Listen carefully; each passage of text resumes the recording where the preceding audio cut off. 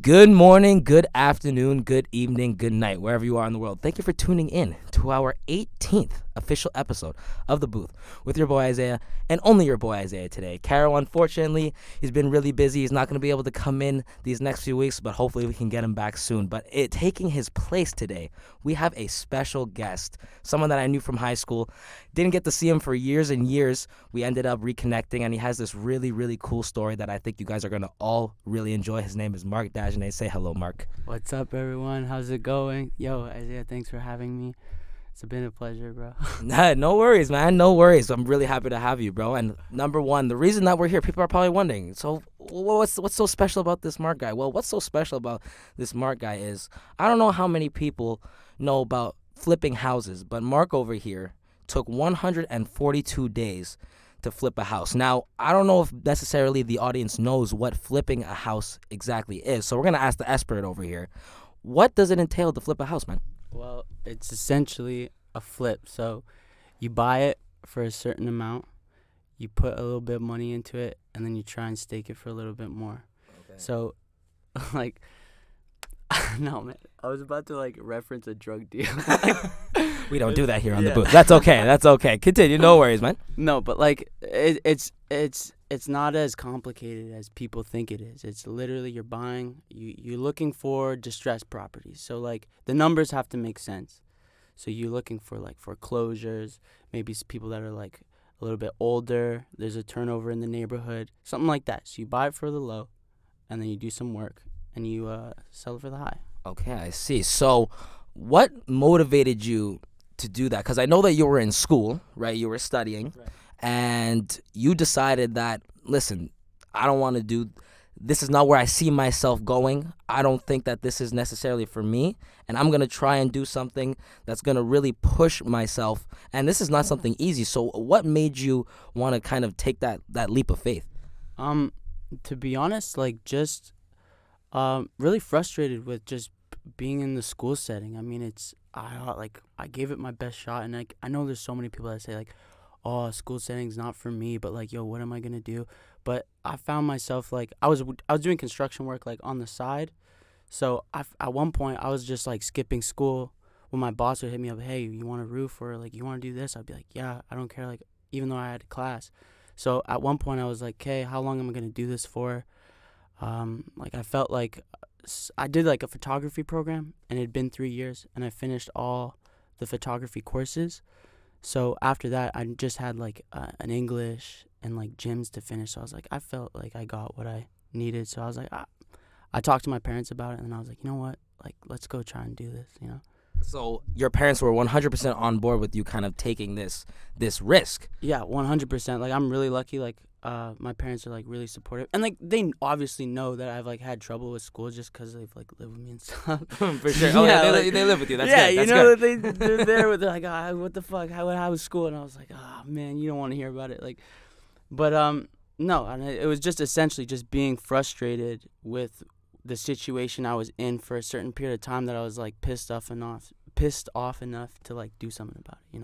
Okay, so where exactly did you go again to do this flip? Daytona, Florida. So that must have been beautiful then. Yeah, man. It's the 386. It's the 386. You were definitely there for a while. So now that we've talked about your motivation, how did you actually proceed to do this flip? Okay, because I'm not even gonna lie. I'm terrible with my hands. Okay, when it comes to building shit, okay, that is not me, okay? I'm not going to lie. I'm definitely going to have to hire people to fix things around my house, okay? I'm not ashamed to say that. So can you give me that carpenter's breakdown to what exactly were the steps that you feel were the most difficult, and what did it really take to kind of start from the ground and kind of create this beautiful home that you ended up making? To tell you the truth, half of the shit I was doing I'd never done before. Straight up. The honesty. But it people overthink it. It's you just have to be willing to solve the problems, and that requires effort. And it's sometimes overwhelming and it's scary, but that's essentially what I did. I'm okay, I know how to do a handful of things. And my dad, he's pretty he's always done stuff around the house, so he's always a good reference. But it was just like, okay, breaking stuff down and just like taking one day at a time. Be like, okay, I'm encountering this problem. How do I solve it? Okay, YouTube, Home Depot. You start asking people around. Be like, I don't know how to install toilets. Like, I've never done that before. How do you do it? You just hit YouTube. You like watch 10 videos. Okay, now you have like a kind of idea of how to do it, and then like you just try it.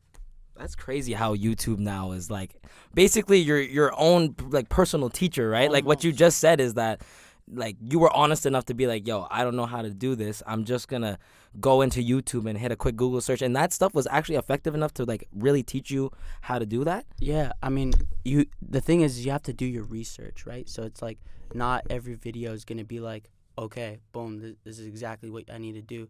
What like this depending on the situation, like okay, this toilet is a little bit smaller than the other toilet, so it's like toilet's a bad example because like literally it's the It's a same shit example. yeah, it's the same installation every time, but like with the floor, like there's different clicks, right? So it's like a floating floor, so each piece would like slide into each other.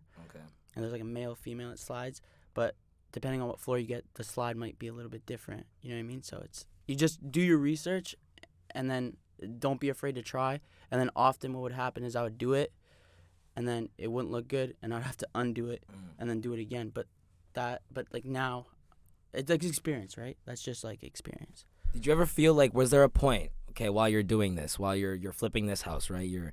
You're in the gutter, you're grinding, you know, you're in day 75, right? You don't know when you're going to finish, right? Cuz I'm guessing you didn't exactly have like a timeline, like a specific timeline of when you wanted to finish. So, was there ever a point where you were like, I don't know if I made the right decision. Did I make a mistake coming all the way down here, putting in this much money to fix up this house? Did you ever have any regrets in that moment? 100%, bro. Like dude, I was in the trenches every fucking day, man. Sorry, are we allowed to You can cuss. Don't worry about it. Yeah, don't worry about it. Don't worry about it. No, like it was war, dude. Like my initial plan was to do this in 2 months. So like, and people that know me that were like talking to me like as the flip, it's like classic. There was always like, yeah, I'm home in like 3 weeks, 3 weeks, 3 weeks, 3 weeks. But man, like the thing is that when you're doing a flip, new construction is like more predictable to like time, because it's like, okay, I know it's gonna take XYZ to do whatever you need to be done. But when you're renovating a home, you might like, okay, the floors need to be replaced, but then you rip out the floors, and then you realize, okay, the ducting is messed up, so then you gotta fix. I'm sorry, what are you talking about? What is the ducking? Excuse me. So for our non-carpenter friendly people out there, because I'll be honest, I don't know what ducking is. I don't even know if I'm using, but it's like ductwork. So it's like for example, air conditioning. It has to like go through like a metal, like circle, or like sometimes it's like a rectangle, and then like it goes to the vents. Oh, okay. Okay, I see what you're saying. I understand what you're saying. It's almost like the framework kind of thing, the ducking. Okay, I see. Just wanted to clear that up. Just wanted to clear that up. My fault for not explaining. No worries. So you were saying that you basically felt that feeling every day. Did you feel that feeling where it was like some days obviously are better than others, but was there ever a point where you're like, you know what, maybe I should wrap this up? Did it ever get so bad that you thought, I don't know if I'm actually going to be able to complete this, and I might have to abandon ship? Yeah, there was always doubts, and like I said, like every day I ran into something. Like you obviously make a plan and to attack the day, and then when you show up and that plan gets like sabotaged by something you didn't expect, it's like the feeling is like, oh man, like you're so discouraged. But it came to a point where I was like, I've put too much money, and if I go home, like, what am I going home to, in a sense? So it's like I had to, like, I wasn't in school. I dropped out. So it's like, this was it, man. Like, well, at least, like, obviously, if I, like, worst case scenario, like, if I didn't finish, I would have, like, recouped and then tried again. But I had a strong sense of being like, all right, like, my friends are still in school. I'm not in school. This is like, I have a crazy opportunity right here. Like, I can't fail. So, like, I put a lot of pressure on myself to make sure that I did whatever, almost like I had to get it done, you know? Well, that's a great mindset to have. And what I liked what you said was that you said worst case scenario, even if I failed, I would get up and try it again. Now that right there just shows the kind of perseverance that you need, because you said that you were wanting to do that in 2 months. So we're talking 60 days. You ended up doing 142 days. So clearly, like, you went in there thinking head honcho mancho, like, I'm coming in, I'm going to get this done. And obviously, like you said, you were running into things that were completely changing your initial plan. But after all of that heartache, all of the pain, all of the grind, when did you start to kind of see the finish line? When you started to look at the product? Because, like, I'm just picturing, like, that Extreme Makeover Home Edition kind of, like, moment. You're looking around the house and you're like, yo, like, I did this. Or we're almost at that point where I feel like I've completed my goal. I think I got that feeling when I was able to start, like, living in it. So it's like, hey, the bathrooms were done. The kitchen was installed. Like, the electricity was hooked up. Because I didn't really go over this, but when I got it, I had never flipped a house before, so I didn't really know what to look for. So I thought it wasn't going to be that bad, the renovations. But then, like, I checked the panel and, like, all the wires are cut to the panel. Like, I needed to install new plumbing. Like, they had ripped out the copper pipes to, like, sell for scrap. Like, this is the type of place I was dealing with. I needed to put a new roof. Like, I didn't realize that I needed to put a new roof. Like, so you literally went in there and was like, okay, I actually have to do everything. You had to redo everything. We're talking plumbing. We're talking insulation. We're talking from literally the ground up. I mean, okay, yeah. So we tried to salvage as much electricity as we could, so, like, keep most of the hard wires. But yeah, we were changing the whole. Like, I took down, like, a wall, and I was rearranging the layout of the place. So yeah, we had to put a new panel. We were putting, like, new circuits in there. And then shout out to my friend Corey Shepard. He flew down and helped me handle that like a champ. So was he your only teammate during this entire thing? Him, and my friend David Hills, John Saunders helped me out a lot. Who else? My parents. Shout out to my parents. Like, my mom, dude, could not have done it without her. Awesome. And yeah, but that's about it. That's about it. So basically, you were like, so if you guys have ever seen Extreme Makeover Home Edition, okay, basically that's what they do, right? They tear the house down and then they build it right back up, right? Real nice. They put in the money for it, right? But, like, you know, the teams. If you remember that show, we're talking hundreds of people, okay?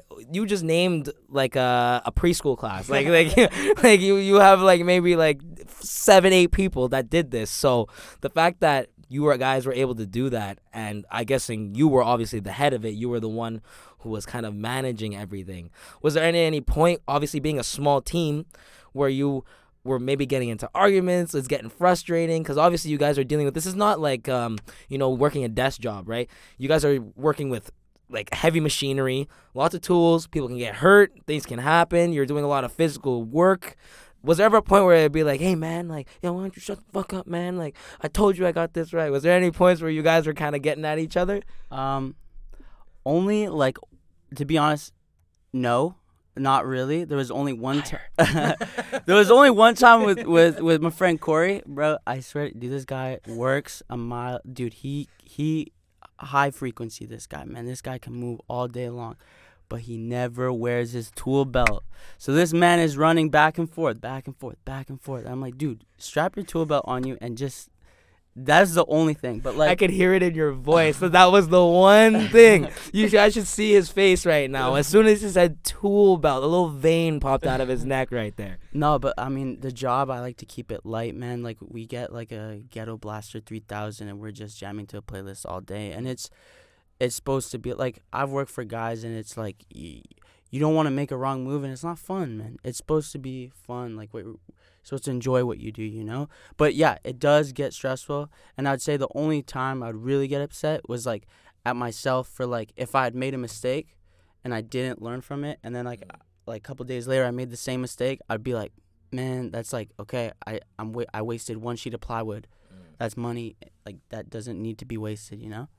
Well, that's, like, I think that one of the things that probably taught you so much from doing this, right, is working with because this is your own investment, Right. right? Working with your own investments. Right. So it's literally like doing a startup business, right? This is like you putting in a certain amount of money and you're actually taking that dive, that risk of like what you just said. Listen, that one sheet of plywood, it's not like it's the company's one sheet of plywood, right? Or, your boss's one sheet of plywood. It's your sheet of plywood. So everything that you were doing was all your investments. All of the money went into all of the tools that like you were putting in. So for me, that must have been a crazy experience for you to know that everything in front of you, it's like on your shoulders. It's your money. So I can understand why you're saying I felt like I had a lot of pressure. But did you feel like that pressure, you can't make, the saying, the cheesiest saying, but it's so true. You can't make diamonds without pressure. Did you feel that because of that pressure, you were able to do a better job? I mean, yes and no. There's like a fine tipping point between where pressure is good and then where it can break you. So there was points where I was like incredibly demoralized and be like, okay, I need a day off. Like I'm not, like it would be like, okay, I've worked 14 days straight without a break by myself, day in, day out. I don't, like, I'm encountering, there's like too many things on my list. Like I didn't know how to manage it. And then by the end of it, I found that like I would make a list. I would have like a master list, be like, and like label big things like kitchen, bathroom, bedroom, all that stuff. And then I would have sub lists for each individual thing I had on the master list. And then I found that once I started doing that, everything was much more manageable. But things had to be done in a certain chronological order for like Structural reasons. Yeah, for structure. Yeah, exactly. So, but once I had an idea on like how to manage that, everything got a lot less stressful. And I said, you know what? You have to adjust your standards too. That was another big thing that I'm like, hey, it's going to take as long as it's going to take. And that's it. Like, that's probably the hardest thing though, is knowing that it's like not necessarily in your control, that you know that you have all the tools and all the skills to get it done, but yet that doesn't mean that it might not rain, or there might not be crazy wind, or that a piece of plywood might break, or you run out of batteries. So no matter what your plan is with anything, there's going to be something that throws you off course. No, for sure, man. You have to be flexible. Like I would say one of the biggest factors day in, day out was the heat. Like the heat was, I would purposefully like try to wake up as early as I could to beat the heat, and then around lunchtime I would just like leave and then come back at night and try and work my days, because Florida, it's like it was. So you were working at night? Partially. I like late, like to a certain point. I think like that's very safe. No, I mean when I was inside and I had electricity, I had lights and stuff, but no, but at one point I felt bad for my neighbors. I'm like ripping the saw at like 12 o'clock at night. Oh, 1 in the bro. morning. Yeah. Oh, you were that guy sawing at night? Oh, no. Come on, Mark. You were really that guy, bro? I definitely would have chucked something at you. 142 days of saw? I don't think No, so. not every day. Not every day. You have a little consideration for sure.